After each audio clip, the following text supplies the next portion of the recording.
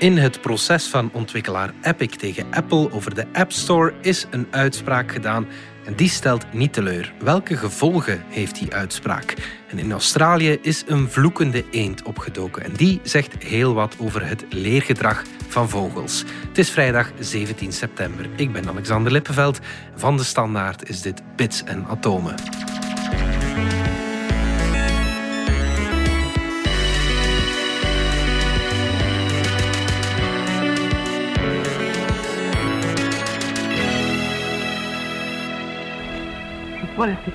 Beginnen doen we deze week met een geluid.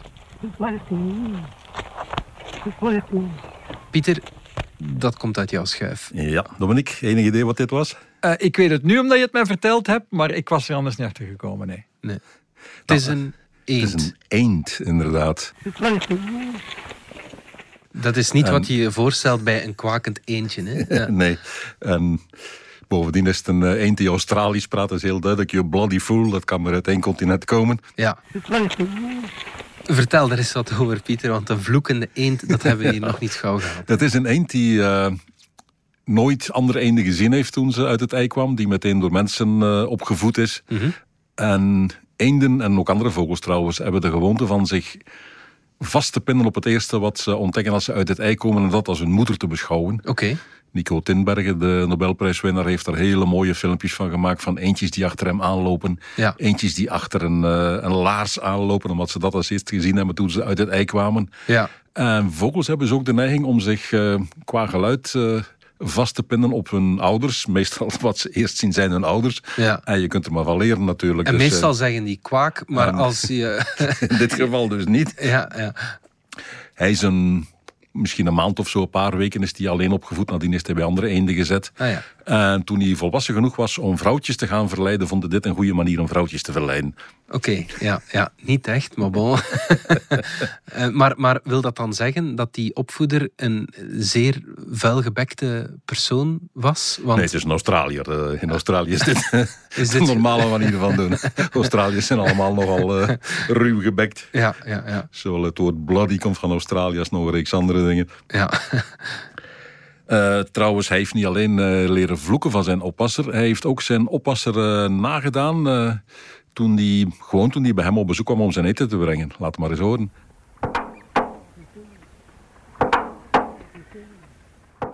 Dus dit was echt een eend? Ja, dit was echt de eend. En ook dit geluid gebruikte die, Ripper heet die trouwens, gebruikte die om vrouwtjes te verleiden. En wat je hoort is de deur van zijn hok en de oppasser die aan het mompelen van het zingen is terwijl hij zijn voedsel kon brengen. We hebben trouwens ook een opname van de echte deur, we kunnen dus vergelijken.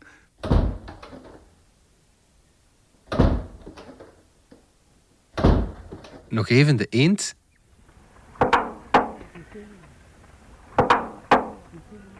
Dat lijkt er bijzonder goed op, hè? Ja, geef toe, inderdaad. Ja. Wat leren we daaruit? Een aantal dingen. Mm-hmm. Deze opnamen zijn uit 1987. Oké, ja, dat is al een... En niemand heeft daar ooit iets mee gedaan. Mm-hmm. De bioloog die het opgenomen heeft, die heeft dat toen wel ergens gepubliceerd in een of ander blaadje. Maar is er niet verder op doorgegaan omdat iedereen hem toch uitlachte. Mm-hmm. Eenden doen dit niet, punt. Mm-hmm. En als deze eend dat doet, dan ofwel heb jij je vergist makker, ofwel was dit een aberratie. Ja. Niemand wou gewoon daar iets mee doen. Mm-hmm. Ja. Tot nu onlangs een bioloog uit Leiden, Karel ten Kate, dat verhaal gehoord had. En daar is toch maar eens achteraan gegaan is en bij die Australiër uitgekomen. Ze hebben die opname opnieuw opgediept en het nu opnieuw gepubliceerd. En deze keer in een degelijk tijdschrift. Ja. The Philosophical Transactions of the Royal Society Biology. Dat klinkt zeer degelijk. Dat klinkt zeer degelijk en is het ook. Ja. Maar ze zitten nog steeds met het probleem. Dit is uniek. Ja. Iedereen kent eenden, iedereen heeft eenden. Onderzoekers hebben al andere dingen met eenden uitgespookt. En nooit heeft iemand een eend gezien die ook maar enige indicatie gaf dat ze geluiden kon nadoen. Van papegaaien weten we dat. Ja. Van kraaien weten we dat. Maar dan stopt het wel. Ja. En er zijn nog vogels die geluiden nadoen, maar het zijn dan alleen geluiden van hun ouders, van hun eigen soort. Ja. Er zijn zangvogels die leren zingen door oudere vogels te horen zingen. Als ze dat niet doen, dan is een liedje heel, heel, heel primitief. Ja. Bij kolibri's is dat hetzelfde. Bij mensen is dat ook zo trouwens. Ja. Een baby die ligt te brabbelen in zijn wieg, die brabbelt niet zomaar iets.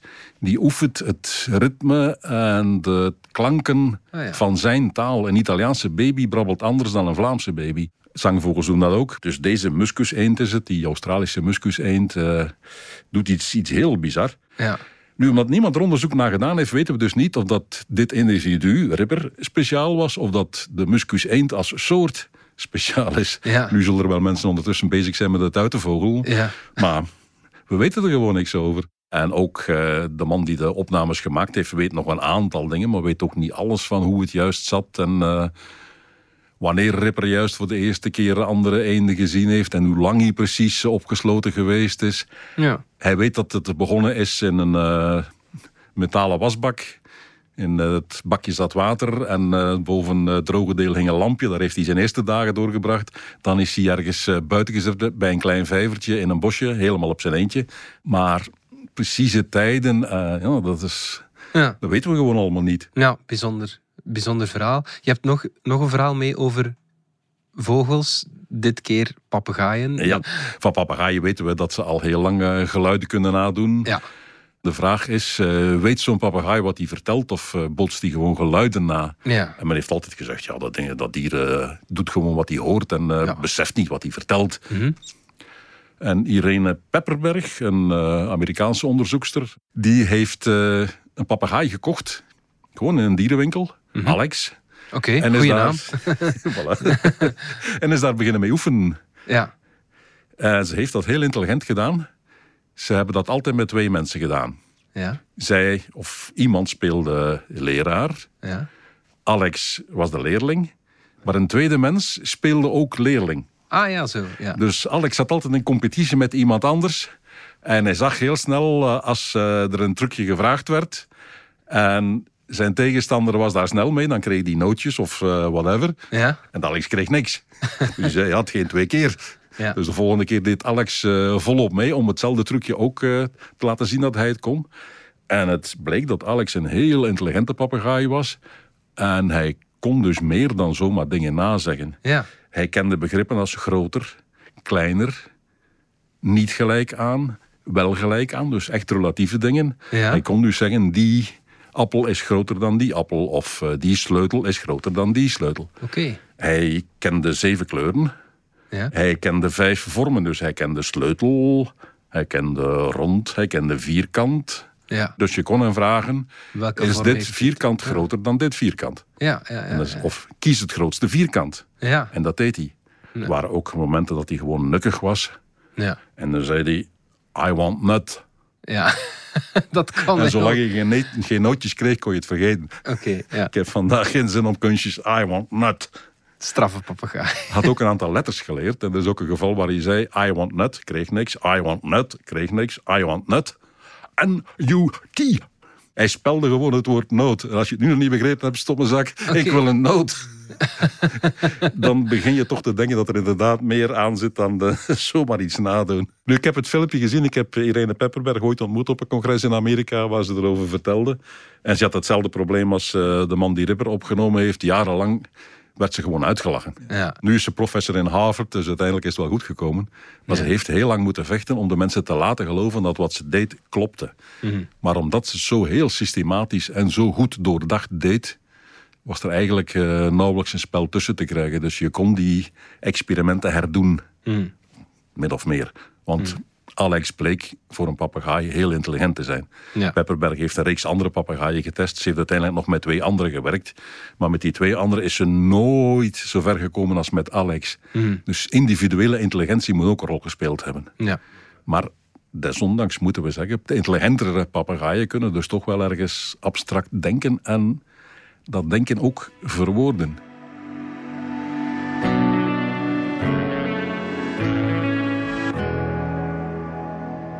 Epic, het bedrijf van Fortnite, heeft Apple een aantal maanden geleden al aangeklaagd omtrent hun App Store beleid. Daar is nu een uitspraak rond. Ja, en iedereen was er naar aan het kijken, want hier hing gigantisch veel van af. Uiteindelijk had Epic, dat is de maker van het spel Fortnite, super populair bij de jongeren, nog altijd, al enkele jaren.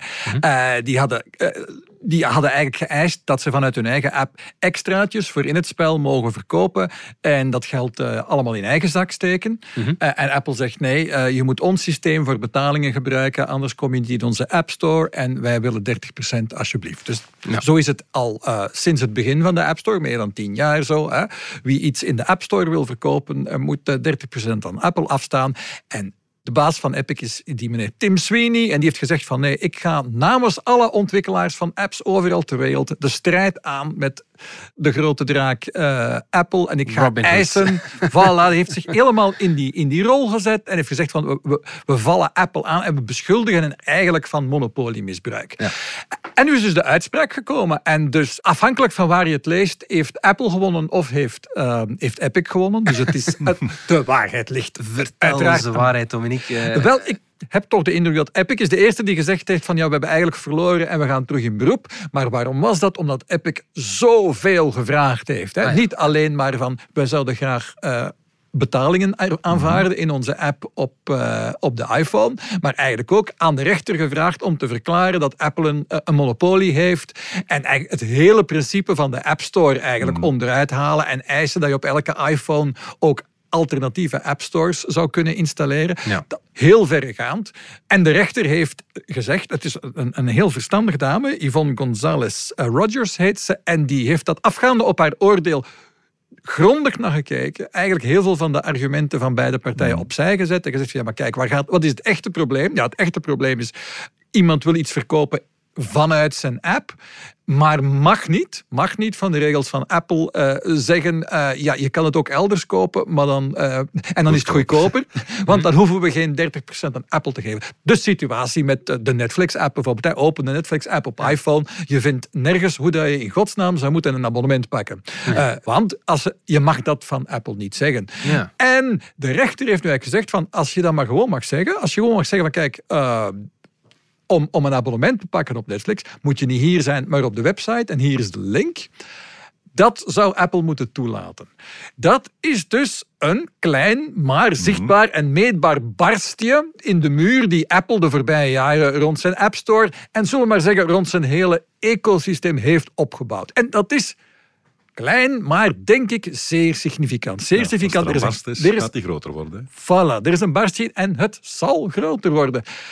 Maar iets anders dat ik daar ook heel interessant aan vind, is dat het misschien een indicatie geeft, omdat dit een hele slimme rechter is, en die uitspraak zou best wel invloedrijk kunnen zijn. Er lopen natuurlijk een heleboel procedures tegen die grote technologiebedrijven, tegen elk van de grote technologiebedrijven. Ik noem ze even, Amazon, Google en Facebook gaat het dan specifiek over. En daar lopen allemaal procedures over, vaak eigenlijk ernstigere procedures die door de overheid in Europa en ook in Amerika zijn aangespannen tegen deze bedrijven. En hier heb je een rechter die zegt van, ja, maar we hoeven daarvoor niet naar al te drastische middelen te grijpen. We kunnen met een kleine ingreep, er mag nu een lijntje tekst op staan. Eigenlijk hebben we liever dat je elders koopt, namelijk hier. Of dat abonnement, dat kun je daar kopen. Ja. Dat ene linkje of knopje, er is dan een discussie over of je dan binnen de app mag betalen, dan wel dat je moet zeggen van ja, nee, je moet eerst naar daar gaan, betalen en dan terugkomen. Maar het idee dat je met een kleine gerichte ingreep het probleem dat voor ligt kunt oplossen zonder dat je die bedrijven bijvoorbeeld moeten Facebook en Instagram uit elkaar gehaald worden, moeten Google en YouTube uit elkaar gehaald worden. Hier zegt de rechter gewoon, ja, maar zet er nu gewoon dat zinnetje en dan is het eigenlijk opgelost. En ik vraag mij echt wel af of al die processen gaan uitlopen op echte veranderingen, maar die misschien veel minder ingrijpend zijn dan we verwachten. Ja. En voor ons allemaal is het natuurlijk een stapje vooruit, want als we inderdaad gewoon kunnen weten dat als je dan die app op je iPhone hebt geïnstalleerd, ja, maar wacht, wat moet ik nu doen om Netflix te kunnen kijken? Dan kan er eindelijk een lijntje tekst staan dat zegt van, daarvoor moet je op de website zijn. Fortnite is al een tijdje uit de App Store verdwenen. Keren ze nu terug? Kan je terug Fortniten op een iPhone? Wel, voorlopig niet. Laten we zeggen dat Epic en Apple dat nu onderling eens moeten worden. Onder welke voorwaarden Epic dan terug in de App Store mag. Want de rechter heeft wel degelijk gezegd, ja, jullie hebben je niet aan de afspraken met Apple gehouden. En dus jullie waren eigenlijk ook in fout.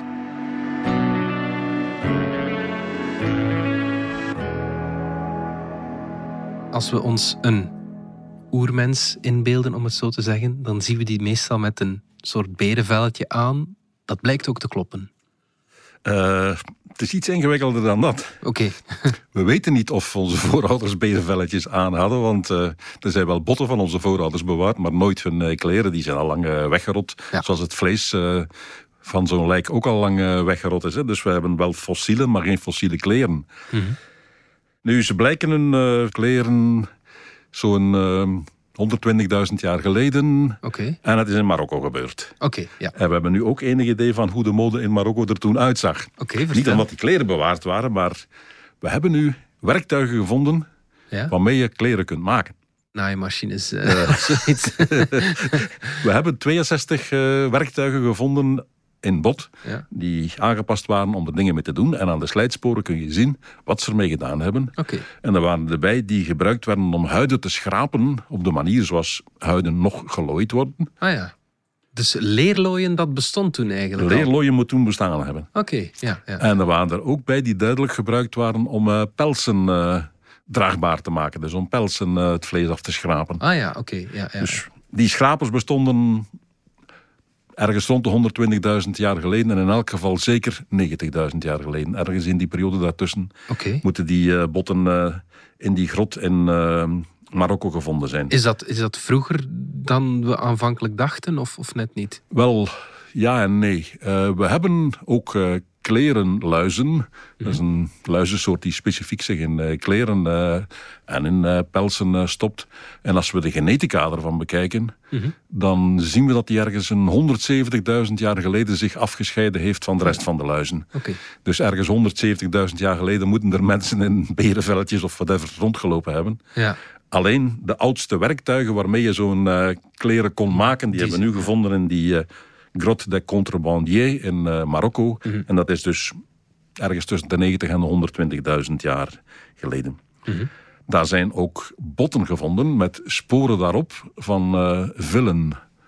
En we hebben dus inderdaad botten van een zandvos, van een wilde kat en van een goudwolf. Alle drie dieren met inderdaad een mooie pels. Waar je dat soort snedes ziet, die zijn gevild geweest. Ah ja. In diezelfde grot lagen ook botten van runderen. En daar zie je heel andere snijsporen op. Die zijn gebruikt geweest om op te eten. Daar hebben ze het vlees van de botten gehaald. Ja. Bij die 3 pelsdieren, daar hebben ze het vel losgemaakt. Dus dat allemaal samen wijst inderdaad dat er op dat moment en op die plaats aan mode gedaan werd.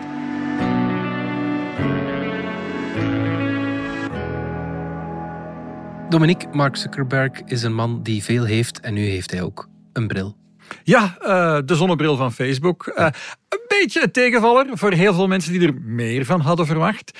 Maar strikt genomen heeft Zuckerberg nooit gezegd dat wat hij ging brengen een echte augmented reality bril ging zijn, want daar gaat het over. Hij had alleen gezegd, dit is een stap in de richting van de superbril die iedereen wil. De augmented reality bril, de bril waarmee dat je dus waar ik mee tegelijk Pieter kan zien en jou kan zien, maar dan staat iemand anders die van op afstand even inbelt daar ook naast. En ik zie dan zijn avatar en die staat daar dan net in de kamer. En dus die combinatie van echte en virtuele beelden samen in één bril die je zo kunt opzetten. En dat is de bril die nu net is aangekondigd door Facebook, de Ray-Ban Stories bril, want het is samen met Ray-Ban. En in de hoekjes zie je dan zo'n klein metalen rijstkorreltjes, precies in de 2 hoeken. Die moet je dan wegdenken, want daar staan in de versie van de Wayfarer-bril, de Ray-Ban Stories Wayfarer-bril van Facebook en Ray-Ban, staan daar 2 kleine camera's en daarmee kan je videobeelden maken, die je dan pakweg op je Facebook of Instagram kunt posten. Dat is inderdaad toch mager. Hè? Een bril met een camera is nu niet precies nieuw. Er is wel audio en dus hij is ook een Bluetooth headset eigenlijk, dus je kunt er ook je telefoontjes doorgeven. En dus strikt genomen moet augmented reality altijd beeld zijn. Nee, moet je een pijltje hebben dat zegt van je moet hier linksaf, of is het ook goed als er een stem in je oor zegt, ga hier linksaf. kunnen we over discussiëren. Maar inderdaad, dus aan de ene kant is het een beetje teleurstellend. Aan de andere kant is het wel een bril waar je iets mee kunt doen. En hij kost niet zo belachelijk veel geld. Ja, €329. En Dat betaal je nog wel eens voor een bril. Hè? Ook voor een gewone zelfs. Ja, voilà. Nu, als je dan je eigen lenzen in wilt zetten... En ik ben een man op zekere leeftijd. In mijn geval zijn het dan van die progressieve lenzen. Ja, die prijs staat er niet bij. Dan kost het meer. Maar kan het wel. Ik kan hem wel laten maken met mijn lenzen. Fantastisch. Dus, en het enige probleem dat ik er dan mee heb, is van als je dan aan de ene kant zegt van we gaan een augmented reality bril doen en dan breng je een bril die er heel licht en best wel elegant uitziet, creëer je natuurlijk de verwachting van de volgende versie, volgend jaar of binnen 2 jaar, ga je er ook echt augmented reality in kunnen zien. Ja. En dat gaat simpelweg niet lukken. Dus, en waarom niet? Waarom niet? Ik denk dat we er nog gewoon veel te ver vandaan staan. Ik ben want dat lijkt mij nu eigenaar. toch niet zo moeilijk, Dominique? Of ben ik daar nu zo verkeerd in? Wel, die virtuele beelden in een lichte, kleine bril zetten is aardsmoeilijk. Er zijn bepaalde fysieke grenzen waar je op botst. Hè. Dus de HoloLens van Microsoft, fantastisch toestel, maar is ondertussen al 4-5 jaar oud. Ja. Kost nog altijd €3.000-4.000. En dan kun je ergens in het midden, recht voor je, kun je een soort virtueel beeld verschijnen. En dat ziet er fantastisch uit, hoor. Maar kijk je dan een paar graden naar links of naar rechts, dan verdwijnt die weer. Want echt alleen midden in je gezichtsveld kunnen ze dan zo'n virtueel beeld tonen. En dat schijnt een fysiek probleem te zijn dat ze maar niet opgelost krijgen. En de vraag is, kan Facebook het oplossen? Ja, ze creëren nu de verwachting, onze augmented reality brillen zien eruit als een gewone Ray-Ban. Fantastisch. Probeer daar ook maar eens een keer die AR in te krijgen. En de grote vraag is natuurlijk, kan Apple het dan beter? Want we weten ondertussen, Apple werkt daar ook aan met heel veel mensen. Wellicht in een laboratorium 100 meter onder de grond of zoiets. Ja. Er komt niks naar buiten. Maar we weten wel dat ze het doen. Tim Cook, de baas van Apple, heeft gezegd, letterlijk gezegd, verschillende keren zelfs, augmented reality, dat is eigenlijk even groot, het is even belangrijk als de smartphone. Dus waar de smartphone de grote doorbraak is van bijna 15 jaar geleden intussen. Ja. Het volgende grote ding is die AR in de vorm van een bril die echte en virtuele dingen combineert. Ja, als Tim Cook en Mark Zuckerberg, 2 van de machtigste mensen in de technologie, dat vinden. Ja, dan zal het er wel komen, zeker. Wel, als het fysiek onmogelijk is. Ik denk Apple is verstandig genoeg als ze het niet goed genoeg krijgen, dan brengen ze het niet uit. Nee. Dat is zoals die Apple-televisie. We weten dat ze er jaren aan hebben gewerkt. De Apple-auto, we weten dat ze er jaren hebben aan gewerkt. Komt niks van. Als het niet goed is, brengen ze het niet uit. Facebook daarentegen heeft nu gezegd van kijk, we hebben al iets. En daarmee claimen ze wel een stukje van die markt. Dat vind ik heel interessant. Wat ik me wel afvraag, gaat zoiets sociaal aanvaard worden? Ja.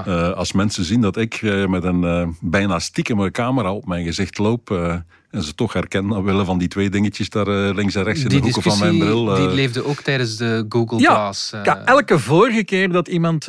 want dit is niet de eerste of de tweede of zelfs maar de 3e keer dat dit geprobeerd is. Hebben al heel veel mensen met dat soort ideeën rondgelopen. En dit is misschien de meest elegante uitvoering ervan. Maar het idee van een camera die op je hoofd hangt, mensen hebben dat niet graag. Zelfs al bij de eerste Google Glass was het nu, moet dat 2011 geweest zijn, 10 jaar geleden, dat ze dat hebben laten zien. Het is pas ietsje later op de markt gekomen, als ik me goed herinner. Maar daar wisten ze ook al, dat is een probleem. Dat mensen hebben dat niet graag, dat iemand binnenkomt met een camera op zijn hoofd. Ook al is het niet zo heel verschillend of je nu een camera... Want op veel smartwatches zit ergens ook een camera. Of er zijn er toch een aantal die dat hebben. Je kunt je smartphone in de hand hebben en stiekem aan het filmen zijn. Dus zo verschillend is dat niet. Maar toen al vond men dat een probleem. Dat is één van de redenen dat Google Glass, wat eigenlijk geen echte bril was, maar een soort een brilframe zonder glazen, zullen we maar zeggen. Een van de redenen dat dat geflopt is, omdat je daar echt niet mee kon tonen op een publieke ruimte. Dat werd niet gewaardeerd. Exact hetzelfde probleem met die Snap. Want Snapchat...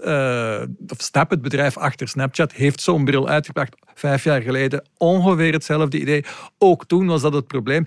In beide gevallen kwam men dan op het idee, er brandt een klein lampje als je filmt of als je een foto maakt. Dus als het lampje uit is, ben je safe.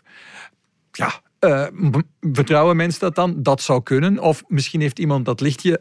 heeft iemand er met een zwarte stift dat lampje... Dat is rap gedoofd. Is dat lampje weggemoffeld. Dus je weet dan niet echt... Nee, ik denk dat is een van de redenen dat je dat inderdaad niet te veel gaat zien. Een aantal Instagram-influencers of zo gaan dat zeker gebruiken, daarmee willen uitpakken. Maar dat is denk ik niet een bril waarmee je te veel buiten gaat wagen. Het is een kleine niche. En de grote vraag is van, die echte AR-bril, wordt die dan wel een succes? Kan iemand die maken? Hoeveel gaat die kosten? En ik vind het zo boeiend, omdat de grootste technologiebedrijven in de wereld, want Microsoft is daar ook mee bezig, Google is daar ook mee bezig, ze zijn er allemaal mee bezig. Gaat daar iets van komen? En van wat je tot hiertoe ziet, denk je van, komt maar niet dichterbij, hè?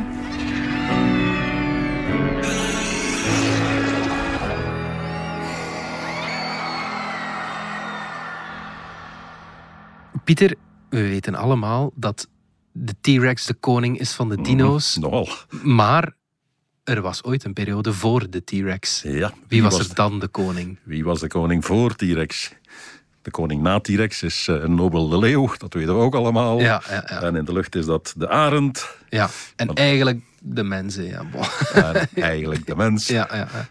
Maar voor T-Rex was er ook al een koning en die heette Ulugbegsaurus Oezbekistanensis. Dan weten we al waar hij vandaan komt. Voilà. Ik geef toe, T-Rex bekt beter. Ja. Maar deze Ulugbegsaurus is genoemd naar een 15e eeuwse sultan uit Oezbekistan, die ook nog wiskundige was. En wiskundigen waren toen ook astronomen, dus een geleerde, zeg maar. Ja. En die heette Ulugbeg. Vandaar Ulugbegsaurus Oezbekistanensis. En die zit binnen een club van dieren die nog niet echt T-Rex zijn. Ze zijn er dicht aan verwant. Loopt ook op zijn achterpoten. Zit een beetje lager bij de grond. Loopt wat horizontaler. Ziet er wat meer uit dan een hagedis dan T-Rex deed. T-Rex staat hoger en sterker. Ja. Hij zit bij de club die men heet de Carcharodontosauriden. Ja. Zijn de zaagtanden in normaal woord. Dus ook toch wel leuke beesten. Ja. Leefde zo'n 90 miljoen jaar geleden. T-Rex zat er nog achteraan. Die is uitgestorven 66 miljoen jaar geleden. Samen met alle andere dino's. Dus dat was de laatste koning der dino's. Degene daarvoor is dus die Ulugbegsaurus die nu gevonden is. Ja. We hebben er alleen een linkerbovenkaak van. Okay. Maar er is een vast verband tussen de maat van een bovenkaak bij dat soort dieren en de maat van het dijbeen. En als je weet hoe groot zijn dijbeen was, dan kun je uitrekenen hoe groot hij in zijn geheel was. En uit die linkerbovenkaak weten we dus dat hij 7,5, 8 meter lang moet zijn geweest en iets van een ton moet hebben gewogen. En dat was een stuk groter dan de T-Rex-achtigen die er toen ook rondliepen. Dus niet van die Carcharodontosauriden, maar van de Tyrannosauroiden. 90 miljoen jaar geleden was het Ulugbegsaurus Oezbekistanensis. Aangenaam kennismaking, Sieren. Dit was Bits en Atomen, de wekelijkse podcast van De Standaard over wetenschap en technologie. Bedankt voor het luisteren. Ken je trouwens DS Podcast, de nieuwe podcast-app van De Standaard al? Daar luister je niet alleen naar onze journalistieke reeksen, je krijgt ook elke week een eigenhandige selectie van de beste nieuwe podcasts op de markt. Alle credits van de podcast die je net hoorde vind je op standaard.be/podcast. Reageren kan via podcast@standaard.be. Volgende week zijn we er opnieuw.